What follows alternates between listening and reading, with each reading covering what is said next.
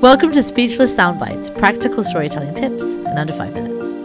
In this week's Speechless Soundbite, we share actionable tips for how to introduce yourself in meetings, conversations, or even an interview. What do you do? So often a cringeworthy question to answer, or just plain difficult to land.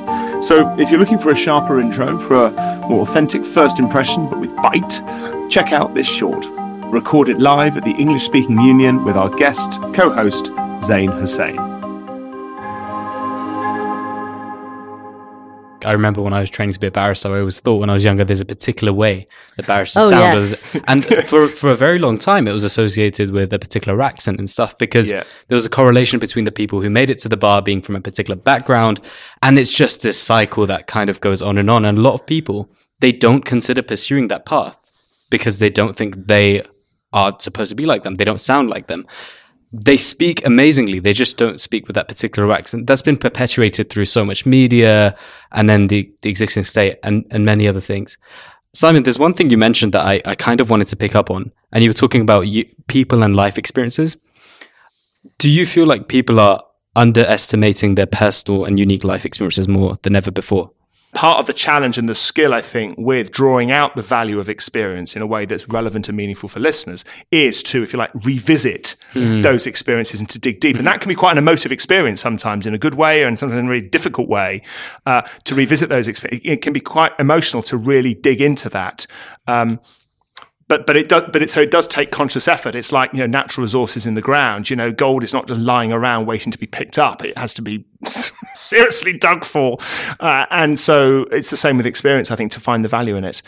So I think I'm not sure that in the current climate, that there's been a change, particularly in the main, in how people assess and value their experiences, more or less than in the past. I don't think so. That's my view. Maryam, what do you think? I don't have an opinion on it, but I do have a question for you because I'm curious to know how you do this, because I think there's something in here also about not wanting to be boastful. A lot of people say to me, I just don't want to.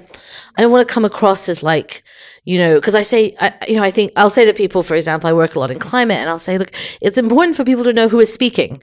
Are you a lawyer? Are you an engineer? Are you a scientist? Are you an activist? Are you someone from an affected community? You can be multiple of those things, but give me some, as a listener, give me some perspective on what you're talking about. And this was really acute for me. I remember this one coaching session. I was talking to someone for 45 minutes. It was an hour long, first coaching session, 45 minutes in before I found out that they had a Nobel Prize. In what, secrecy? Yeah, it seems that way. And I remember being like, look, I got to know this. Like if you're speaking to someone and you're pitching, particularly if you're, it's really important for people to know that when we say you're a scientist, it's a world-renowned, recognized scientist. And I'm just curious to know, when you come across that question from your clients of I also like to learn things from Simon. I know how I do it. Yeah, I know how I do it. But how do you get them to feel comfortable about talking about their achievements or or their perspective, maybe? I think it's about separating you yourself, the person, from the value of your perspective or your angle. Mm-hmm. I think. More. Say more.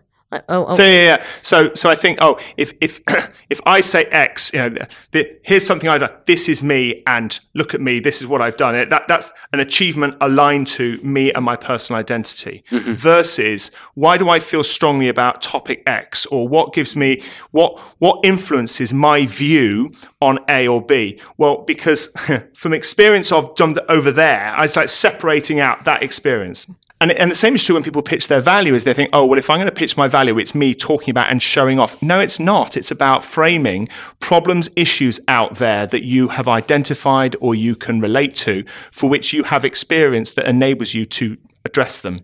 So somehow in the head, I think it's that sort of Chinese wall between me, myself, and then the value, the perspective that I bring. And it's a separation, like a partition in terms of mindset, that I think helps with that. That's the best answer I think I can give on it. That's super interesting, yeah. I remember years ago working for a politician who was very, very sensitive personally with his immediate team. And yet, when he got stuff in the press that was hostile, every now and then be an angry letter from a constituent or whatever in the newspaper, and it didn't bother him.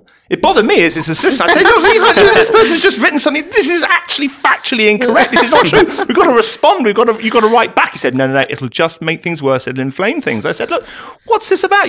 Look, we've known each other long enough. You know as well as I do, Member of Parliament, that you're quite sensitive. You're quite, your skin can be pretty thin. And yet you are like a rhino when it comes to this flack. The response, they don't know me. They're attacking the office, not the person. I thought, oh, wow, that's really interesting that. They're attacking the office rather than the person. And I think it's similar there. That can be, that's kind of what I'm driving at, I think, as a way to distinguish these things, because if you blur them, you're in trouble. Right. I love that. Yeah. I mean, the only thing I would add is I often ask people to think about their experiences like a lens.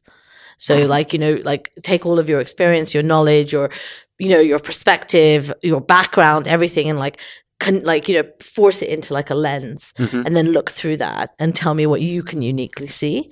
And so tell the audience those things and tell them why you can see those things, so that it feels like you're not saying it for the sake of saying, I have a Nobel Prize. You're saying the planet is heating, and I know this because I spent 20 years writing this report that won a Nobel Prize, type thing. So I think it's that, but I really like that idea of the office versus the person, the kind of experience versus where you are now. I feel that's really interesting. Yeah. I've got my tidbit for the day. Office versus the person. I think that's transferable to everyone in our lives. So to recap, here's how to introduce yourself using storytelling. 1, separate yourself from the value of your experience and perspective. 2, pay close attention to the hat you wear. The job title hat is not the same as your personal hat. Design your ideal expert hat. And 3, push your experiences through a lens and explain how they shape your outlook. Thanks for listening to this Speechless Soundbite. Until next time, speak less, say more.